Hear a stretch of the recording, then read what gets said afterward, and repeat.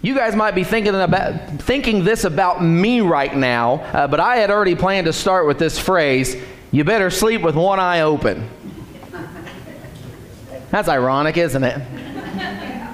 You guys heard that phrase before, because most of you laugh, so you know what it means, right? What does it mean? Ooh.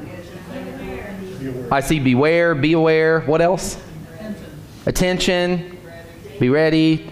Danger is coming. Oh, now you got me nervous. I wish you hadn't said that. Wish someone else had said danger is coming. All right. Well, fortunately, I'll be gone all afternoon, so that's probably good. When do you use that phrase? When do you use the phrase, you better sleep with one eye open? What would constitute a reason to say you better sleep with one eye open? Yeah, the danger phrase, right? When there is danger, so much so that, I mean, we say it a little bit tongue-in-cheek, right? But we're saying so much so that you can't even afford, you better be so on the alert so often that you can't even afford to lay down and close both eyes, right? Even when you lay down to get the rest that you need, you better have one of those eyes keeping an eye out. I should have thought of a better way to say that. But you better be watching even when you're sleeping, right? It indicates that there's danger. There's danger there even at all times, even when you may need to lay down and rest and get some sleep. And that got me to thinking about dangerous times to fall asleep. And you're thinking, that's a dangerous thought for Jake to have, probably. But here are my thoughts. And most of you probably don't want to know what I think about during the week, but I'm going to give it to you anyway. I was thinking the obvious one that first comes to mind is it's dangerous to fall asleep when you're actively driving a car. We all know that. Some of us have witnessed that, have seen that, know people who have been in that situation. And it's a bad thing, right? And then my mind moves often from serious to not so serious, but it is a real problem. It's dangerous to fall asleep maybe when you're babysitting children with access to permanent markers. Know what I mean? I mean, that's a dangerous thing. Some of us have also experienced that as well and have loved ones who have suffered through that before as well. When you're operating heavy machinery, of course, that's a bad time when you need that focus and attention. When you're at work, I used to do this at the bank sometimes. I just kind of lay my head down and I'd kind of go to sleep. And I'll give you a little trick. Somebody walks in on you. Here's what I always did. They go, Jake, Jesus' name, amen. Yes. You do that and it works. What can they do, right? What can they do? It's righteous. You know, it's a way out. We could say the general rule is that it's dangerous to fall asleep anytime you're doing something important. Anytime the task at hand is important, when there's something at stake, when there's something very real and important and critical, vital that's on the line, right? That's kind of when it's dangerous to fall asleep. And church, are you involved in anything more important, more critical, more vital than giving your greatest effort toward obeying God's word? Is there anything more important? Like, is there anything that you could say, you know, well, actually, I'm working real hard at that, but I got this to do first. We say that all the time. But is that right? Is it right to say that, you know, I can do something else first and then obeying God's word I'll take care of later? Well, what happens if you spend all your time doing that, you get sucked into that, and then you never get back to God's word, to obeying God's word? Well, now you've proven what was most important, because the consequences are far more serious and literally eternal when you neglect that, right? There's nothing that we're involved in where there's more at stake, more important things on the line than the spiritual warfare that we're all involved in as the church, right? Would we agree with that? Right? So there's nothing more dangerous than to fall asleep on this job, right? So this morning, as Randy alluded to here, he didn't allude to, he just told you guys, you know, but I put it in the bulletin and I sent it to him, you know, a few days in advance, so there's that. I want to bring a message called Waking Up the Church, because that's what I hope to do. Maybe not in the most fiery way, you know, this isn't going to be a, you know, oh, get ready, put your seatbelts on. I'm not going to lay into you or myself even necessarily, but we're going to have a real serious talk about what Jesus says about the church needing to wake up and how the church wakes up, right? The church has, from time to time, in all of its existence, needed to wake up. It's just been something that we've struggled with as the Lord's church since it started, right? The Lord's church has had this tendency to fall asleep, and that's dangerous. When everything that really matters is at stake, that's a dangerous time to fall asleep, right? We're diligent to be sure we don't fall asleep when we're driving or when we're at work or when we're operating machinery that requires our focus and our attention, our full focus and attention, things like that. But when it comes to the most important responsibilities anyone on earth could have, we have at times found ourselves falling asleep on the job. We lack the diligence to see this through and to stay awake and alert, right? To kind of sleep with one eye open because there's an adversary prowling around like a roaring lion seeking somebody to devour. And that could be an issue, right? Well, in our text, Revelation chapter 3, verses 1 through 6, we're going to hear Jesus talking to a congregation in a place called Sardis. And this church at Sardis, he's going to tell them literally to wake up. That's not an exaggeration. That is not me paraphrasing it into more modern language and saying, Jesus says to wake up. No, he literally says, that's a direct quote from the text. He uses the phrase, wake up. Okay, so let's look at it. Follow along with me. Sometimes you just got to look at it. Look at this. Revelation chapter 3, starting in verse 1, it says, to the angel of the church in Sardis write, he who has the 7 spirits of God and the 7 stars, that's Jesus, says this, I know your deeds, that you have a name that you are alive, but you are dead. Wake up and strengthen the things that remain, which were about to die, for I have not found your deeds completed in the sight of my God. So remember what you have received and heard, and keep it, and repent. Therefore, if you do not wake up, I will come like a thief, and you will not know at what hour I will come. But you have a few people in Sardis who have not soiled their garments, and they will walk with me in white, for they are worthy. Verse 5, he who overcomes will thus be clothed in white garments, and I will not erase his name from the book of life, and I will confess his name before my Father and before his angels. He who has an ear, let him hear what the Spirit says to the churches. So Jesus references waking up a couple of times here, right? Here in verse 2, he gave the command to wake up. And then we saw it in verse 3. He warned this church at Sardis about what would happen if they do not wake up. Therefore, if you do not wake up, he says, and then he launches in. Now, this phrase in the Greek that's been translated as wake up here, Jesus used it several times, and others used it as well. The same word that's translated into some form in English, some form of wake up, it's used over 20 times. I think in the New American Standard Bible, it's 22 different times that phrase shows up. And it's translated as things like be on the alert, be sober, be ready, keep watch, stay awake, and so on. Many of the things that when I told you guys or asked you guys, what does it mean to sleep with one eye open? And you gave a lot of those words, right? You gave a lot of those same phrases.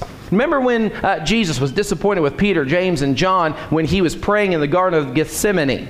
Remember that moment in Jesus' life? Remember when he came back to them and disappointedly he asked them if they were unable to stay awake with him while he prayed? Remember how he was disappointed in the fact that they fell asleep when he had to go and wake them up? That's the phrase, that's the word, the Greek word that's translated into an English phrase for us. That's the word he used when he told them, or when he asked them, are you unable to stay awake? Stay awake there is how it was translated. Are you unable to stay awake with me while I pray? And so I want you to, I don't want to put us down in the ditch and get us real sorrowful right here at the beginning necessarily, but I do want us to keep that in mind as we think about how serious it is to Jesus when we fall asleep on these important tasks that he has for us. When we won't wake up, or when he has to keep waking us up, or asking us, are you unable to even stay awake? Right? So kind of keep that in mind, because it's the same word, and it's Jesus using it there, and it's Jesus using it here in our text, okay? So as we jump into the lessons here, I want you to see that Jesus' instructions to this church at Sardis, they could be viewed as a formula. And that's kind of how we're going to treat it today in a way. Anytime that the church, Christians individually and as a group, as the church, anytime that we're called to wake up, we need to do these things that we're going to see Jesus outline for us in our text, Revelation chapter 3, verses 1 through 6. We're going to see this like a formula. Anytime a Christian needs to wake up, you need to do this, this, and this. These general things, these concepts that Jesus covers with the church at Sardis, we have to put these into play as well. And you're going to see they're real general. Now, there's specifics that we're going to cover that we need to go through, but they're real general things, and you're going to go, oh, yeah, I mean, obviously, if I need to wake up, if I got a spiritual sleeping problem, and I need to wake up, I got to do these things, okay? So let's look at these. First of all, we see that we must wake up to reality. We have to wake up to reality. That's the first thing that has to happen. And at first, you might be like, that sounds cliche, and then you might go, but it's true. Yep. First things first, we have to see reality. That's an absolute must. You can't fix a problem that you can't see, or that you won't see, or that you just haven't yet acknowledged. Any of those things true, you can't fix a problem, right? Jesus said that what we're dealing with here is where he said this, I know your deeds, that you have a name that you're alive, but you are dead. You have a name that you're alive, but you're dead. And he says, I know your deed. I know what you're actually doing, right? Now, you might wonder, how does this indicate to us that the first step in waking up is recognizing the reality of our situation? Well, notice that Jesus says here that there is a reality that exists. He knows their deeds. He knows what's actually happening. Okay, there's a reality that exists, but then there's a disconnect here between their deeds and their reputation and that spiritual reality, right? If we'll consider what Jesus said, we'll notice that what others see is not necessarily, obviously, what's actually going on. What is the reality of this situation? Jesus said the church at Sardis had a name, right? That's a reputation. He said they had a name, that they were alive. Their reputation was that they were living, they were active, they were a thriving body of believers. Now, who do you think believed that about them?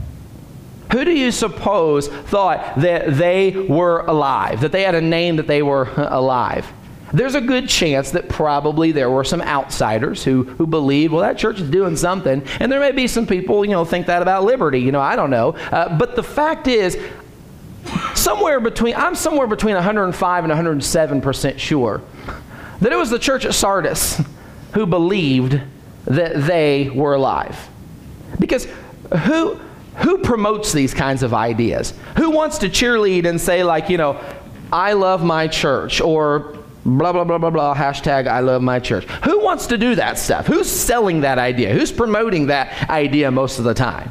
It's the church, right? Who has the greatest motivation to do that kind of stuff? To say, oh yeah, no. No church is perfect. We have our flaws, but, pretty doggone good, I'd say. Who does that? The church does that. And I believe the church at Sardis believed they were alive, okay, for sure, all right? But listen, Jesus knew better, right? Jesus knew better. Jesus knew the reality of the situation. In fact, you can see here, he can see the situation. Jesus knew their deeds, he said. He said, I know your deeds. And Jesus uttered that phrase, I know your deeds, in multiple places. Revelation chapter 2, verse 2, Revelation chapter 2, verse 19, here in Revelation chapter 3, verse 1, also in Revelation chapter 3, verse 8, and in Revelation chapter 3, verse 15.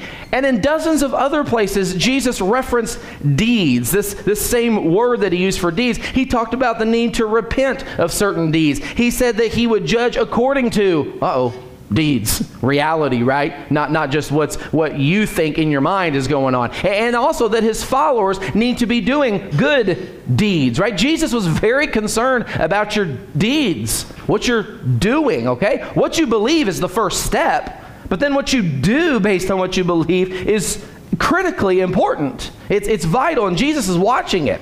And Jesus indicated here that according to their deeds, they were dead. Right? That's what that says. Jesus doesn't say you look like you're dead. He doesn't just say It seems like you're dead. You are dead. In Ephesians chapter 2, verse 1, the Bible says you were dead. You were dead in your trespasses and sins. Now, trespasses and sins sound an awful lot like specific descriptions of deeds, right? Things you do, right? Are trespasses and sins not deeds that you would do? They're not good deeds, but you do wrong things. Those are sins. Those are trespasses. In 1 Timothy chapter 5, verse 6, the Bible also shows us this.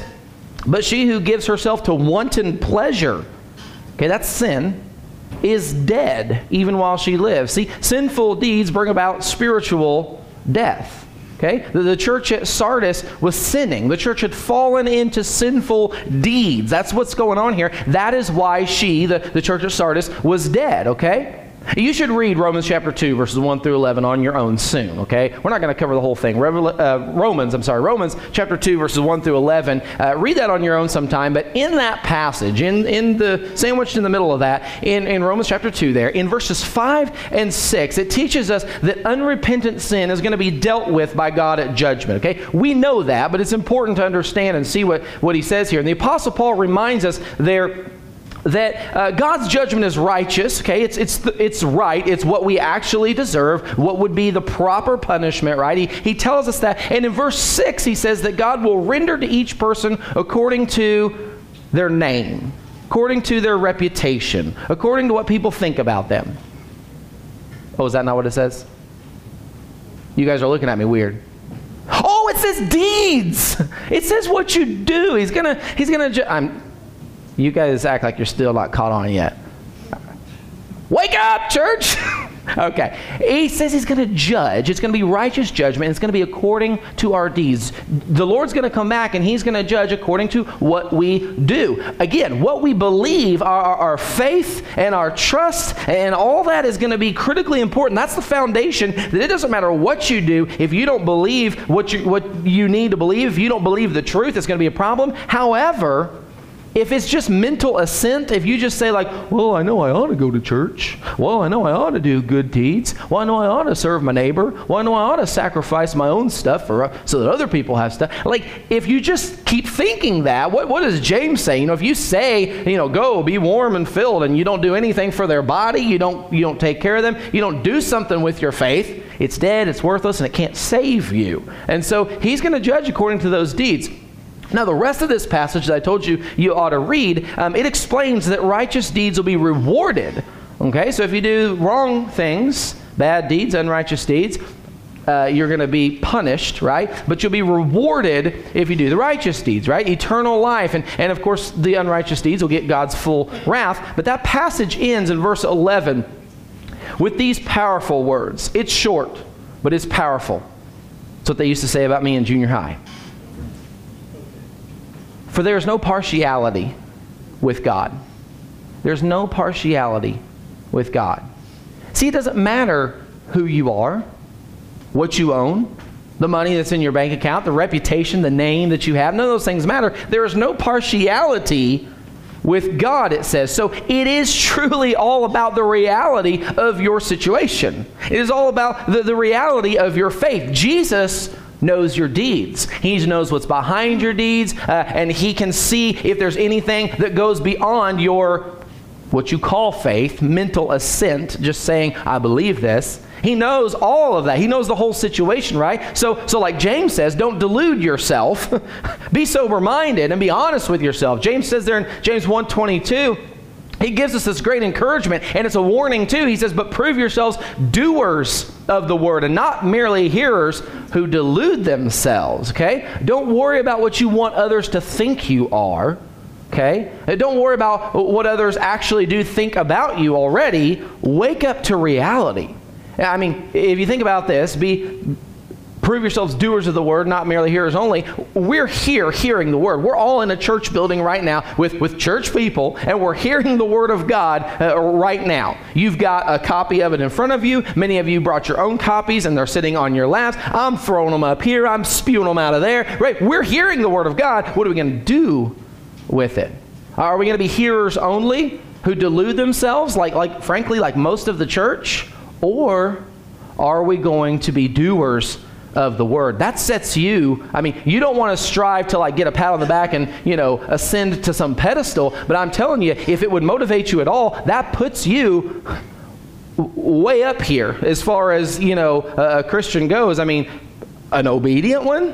Whoa, that's kind of a novel thing these days. One that just hears the word of God and says, that's what God says, I'll do it, and then does it. It's kind of rare these days. It's kind of rare. Everybody's got hesitation issues. Everybody's got busy schedule issues. But this is what we need to do, because Jesus says he knows our deeds. He sees our spiritual reality, and so we need to wake up to that reality. Now, after we give ourselves this wake-up call to discover what is wishful thinking versus what is, actual reality, we see that we need to wake up and strengthen the right, or what is good, what is right that we're doing, what is right that the church at Sardis was doing. Take a look there at verse 2 again, what Jesus said there. He said, wake up and strengthen the things that remain, which were about to die, for I have not found your deeds completed in the sight of my God. So the church at Sardis wasn't all bad. Like not every fiber, every thread was not bad. A few of the people were living as they should. I think this probably has reference to some of the people. There were probably people in the congregation who were doing what is right. In fact, we'll see that for sure as we go toward the end of this passage today. But also, the people who weren't living as they should were probably doing some things that were right. There were some things that they could build on, and they needed to make sure they didn't stop doing those things, because, that's the few things you're doing right. Don't stop that. Keep doing that, right? Undoubtedly, they would have had these positive things in their lives, doing some things right. And then as a whole, there would have been some things that were good, that the church was doing together, some things that were good, and they needed to recognize those things and strengthen those things. Picture a table that's in really bad shape. It needs to be refinished. Maybe it's a little coffee table. That way it'll fit up here on the stage nicely. Even my imaginary props have to fit. Picture a little table here, and it needs to be refinished. It's looking really rough, but it's the cutest little thing. And man, you could just picture it painted. You'd snap some pictures, put it on Pinterest, and show all your friends and everything else. So you want to do this, but it's also wobbly. What are you going to do first? You going to start sanding that thing with those legs doing this and stuff? No, the first thing you're going to do, see if you can tighten down those legs, give it a sturdy foundation to kind of build on, right? You want to sturdy up those legs before you start sanding and, grinding and adding ketchup. I don't know how to do these projects. You guys are going to have to help me. Anyway, before you really go wild, let's get those legs. Let's give it give this project a sturdy foundation so that we can build. That's kind of what Jesus is saying here that needs to be done with the church at Sardis project, okay? They need to wake up and strengthen the things that remain, and that's what we need to do as well as the church today that's needing to wake up, that needs this wake up call. Once we recognize and understand and acknowledge our spiritual reality, we need to identify the right things, the things we're going in the right direction on, things we're doing that are good, and then we need to strengthen those things so that then we can address all the other imperfections and stuff, because we've built some kind of little foundation. We've made it a little bit more sturdy. The things that were about to die, right? We take these things that are not completed, but they're good, and we're gonna shore those up before we move on at all. And we'll talk about moving on here in just a second, but this is the first thing we need to do, is strengthen these things that are good, that are right. And the Bible outlines for us certain right things, certain good things that we've been commanded actually to strengthen. Okay, anything that's good, let me make sure I'm clear. Anything that we find that's good and right and biblical, we need to strengthen that. If we're doing it, we need to strengthen it. But the Bible, I just want to point to real quick, specifically, some things that the Bible actually comes out and says, not only are these good, but if these things are in your life and are increasing, if you're strengthening these things, and some of you know right where we're going now because I've given you the buzzword. That's the quote from Peter, right? If these things are increasing in your life, there's these great benefits, spiritual benefits, okay? So these things are outlined and explained for us in 2 Peter chapter 1. 2 Peter chapter 1, and we're told that if these things are being strengthened in our lives, we'll be fruitful. And then it also says, it's got a kind of an interesting phrase. It says, our entrance into the eternal kingdom of our Lord. Uses that phrase, our entrance into the eternal kingdom of our Lord. It's going to be abundantly supplied to us. Let's look at that. 2 Peter chapter 1, verse 8, first of all. And this is another passage like Romans chapter 2, verses 1 through 11. You should read all of this, starting at the beginning of 2 Peter chapter 1, and just read through until you get to the end of this passage here. Verse 11 again. But let's look at verse 8. Peter says, if these qualities are yours and are increasing. That's connected with that and. You can't pull it apart. If you have them and they're increasing. Not just if you have them and you're babysitting them, you're kind of keeping them warm. It's like that cup of coffee that you can't quite finish and it keeps going in the microwave. No. If these are yours and are increasing, you're growing these things. Now, what is he talking about? Well, you got to read the whole thing to find out, but I'll tell you, he's referring to diligence and moral excellence and knowledge and self-control and perseverance and godliness and brotherly kindness and love. If these things are yours and are increasing, they render you neither useless, so you won't be useless, you'll be useful, nor unfruitful, so you won't be unfruitful, you'll be fruitful, you'll be producing in the true knowledge of our Lord Jesus Christ. And then verse 11 says, for in this way, the entrance into the eternal kingdom of our Lord and Savior Jesus Christ will be abundantly supplied to you. So that's interesting. The practice of these things is a surefire path to heaven. It's a sure shot. If you're involved in this stuff that we talked about in verse 8, and you're increasing these things, and you read through all 2 Peter chapter 1, and you see what all he's talking about, if that picture is your life, you're on your way to heaven, bud. You are heading in the right direction. It will be abundantly supplied to you. You give your ways to the Lord, and he's going to show you the path to walk. You're going to get there. This is the way to get there, is kind of what this is saying, okay? And, of course, verse 8 said that we're going to be fruitful. We're going to be probably doing some good deeds. We're going to be doing the things that the Lord is going to see and say, I know your deeds. You walk the talk. You practice what you preach. You do what I say, okay? Now, from what we read in our text, I think we can see that the church in Sardis wasn't very fruitful. Okay, they weren't doing this. In verse 2, Jesus says, I've not found your deeds completed in the sight of my God. In other words, they're lacking what the Lord is looking for, right? They're not up to snuff, we might say, something to that effect. They're wavering, they're fading, they're waning, they're wearing down and compromising, and they're becoming complacent. We can see that something like that is happening at least, because Jesus said, strengthen the things that remain which were about to die, right? He says these things were about to die. They're the little flame, it's really getting pretty sad looking at this point. Need to strengthen these things now, okay? The church at Sardis need to identify all the good that may have existed in their congregation now before it was too late. These things were about to die, it says. The people who were good, the acts, the deeds that were good, the practices and the attitudes that were good, they needed to identify those, recognize those, acknowledge them, and strengthen them. And of course, the same is true for us today. We got to do the same thing. We may be off course in some areas ourselves, but there is good that can be identified, needs to be identified, and needs to be strengthened. We need to be striving for God's high standard. We need to ask ourselves, is the Lord looking at us and thinking, I've not found your deeds completed in my sight, in the sight of my God? Are we lacking like the church in Sardis is? It starts with waking up and strengthening the good. Now, as we come to verse 3, we see that we, of course, also need to wake up and repent of the wrong.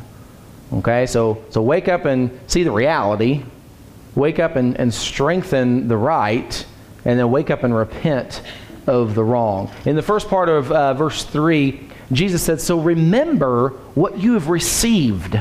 Remember what you have received and heard, and keep it and repent, he says. Now, excuse me, while their stories are different, there's some similarity between the church at Sardis and the church in Ephesus that we see back in chapter 2 being addressed here. The similarity that I see, and you can see if you look in your Bible, is that these churches knew the right thing.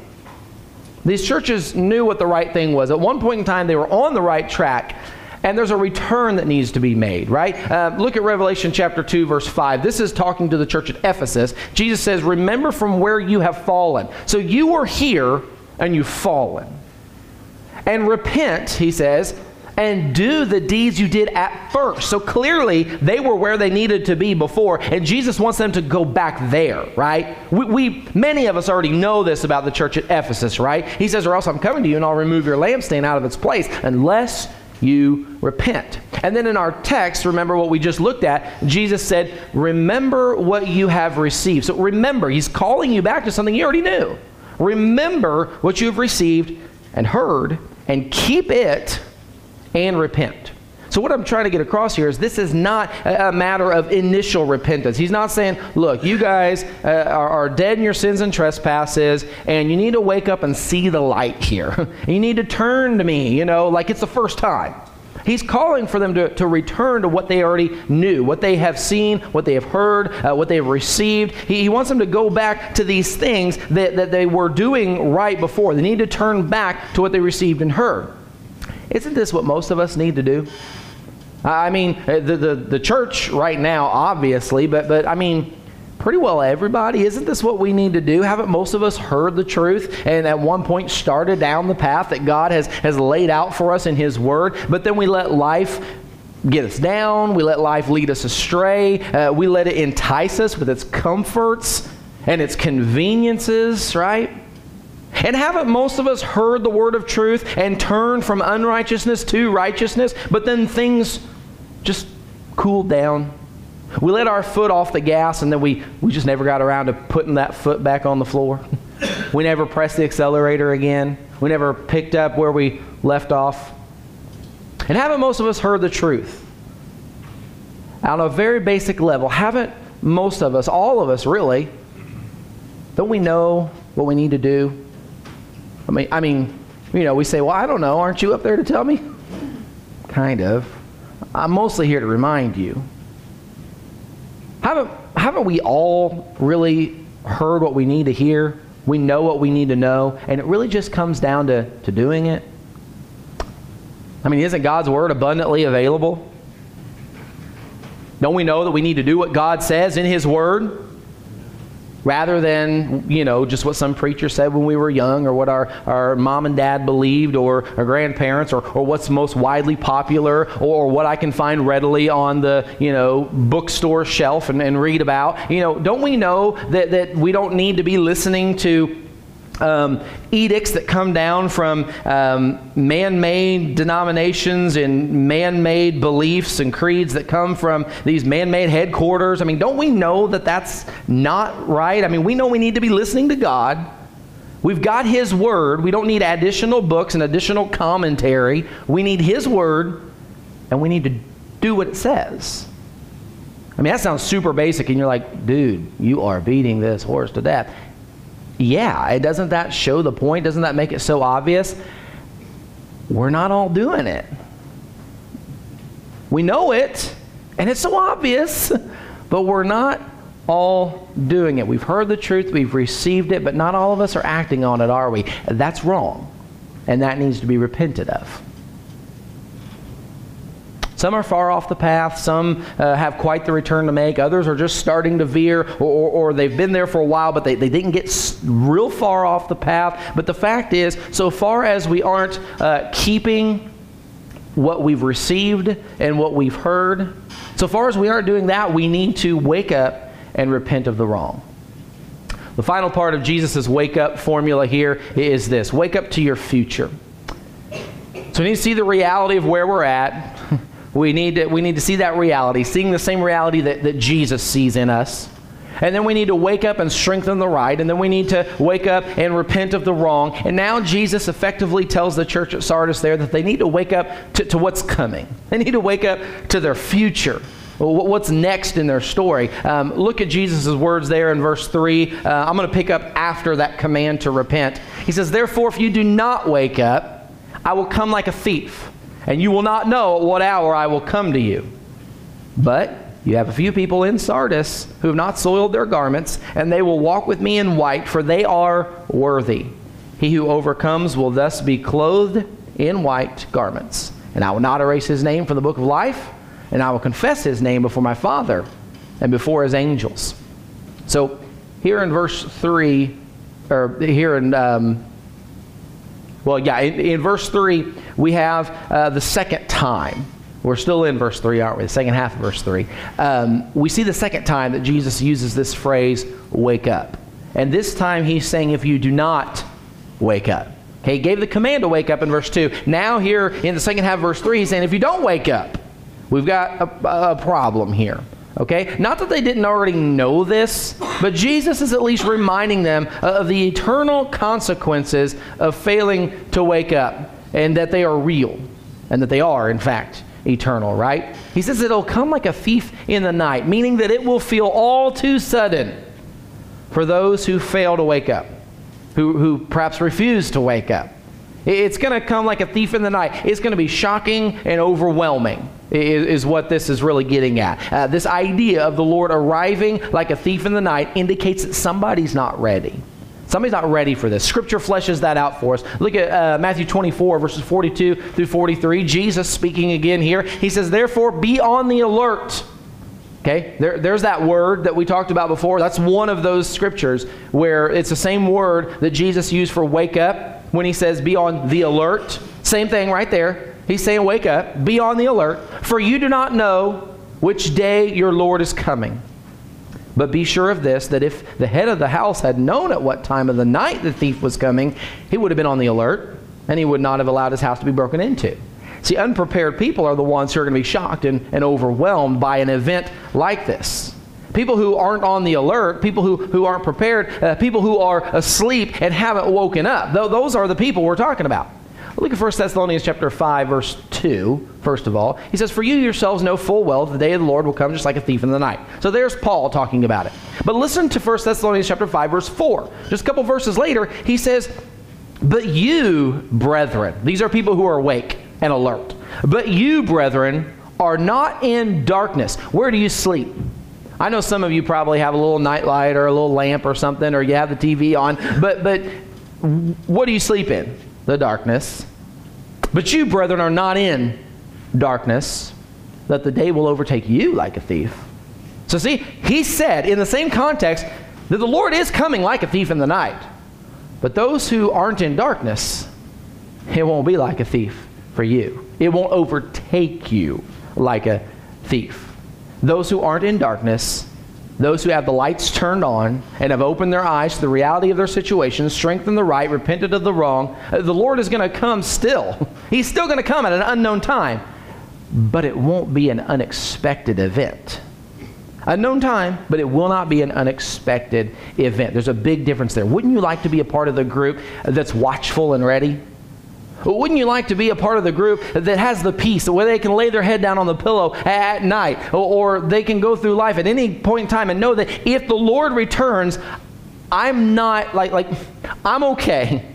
I'm going to be just fine. I don't know when he's coming, and I'll be surprised by oh, it's today. But I won't be overtaken like a thief in the night. I won't be overwhelmed and shocked by it in that way. Wouldn't you like to be a part of that group where you know you're going to be just fine when that happens? In fact, you're actually going to be better than just fine. Look at verses 4 and 5 as we kind of draw things to a close here. Jesus says, those who are ready will walk with me in white, for they are worthy.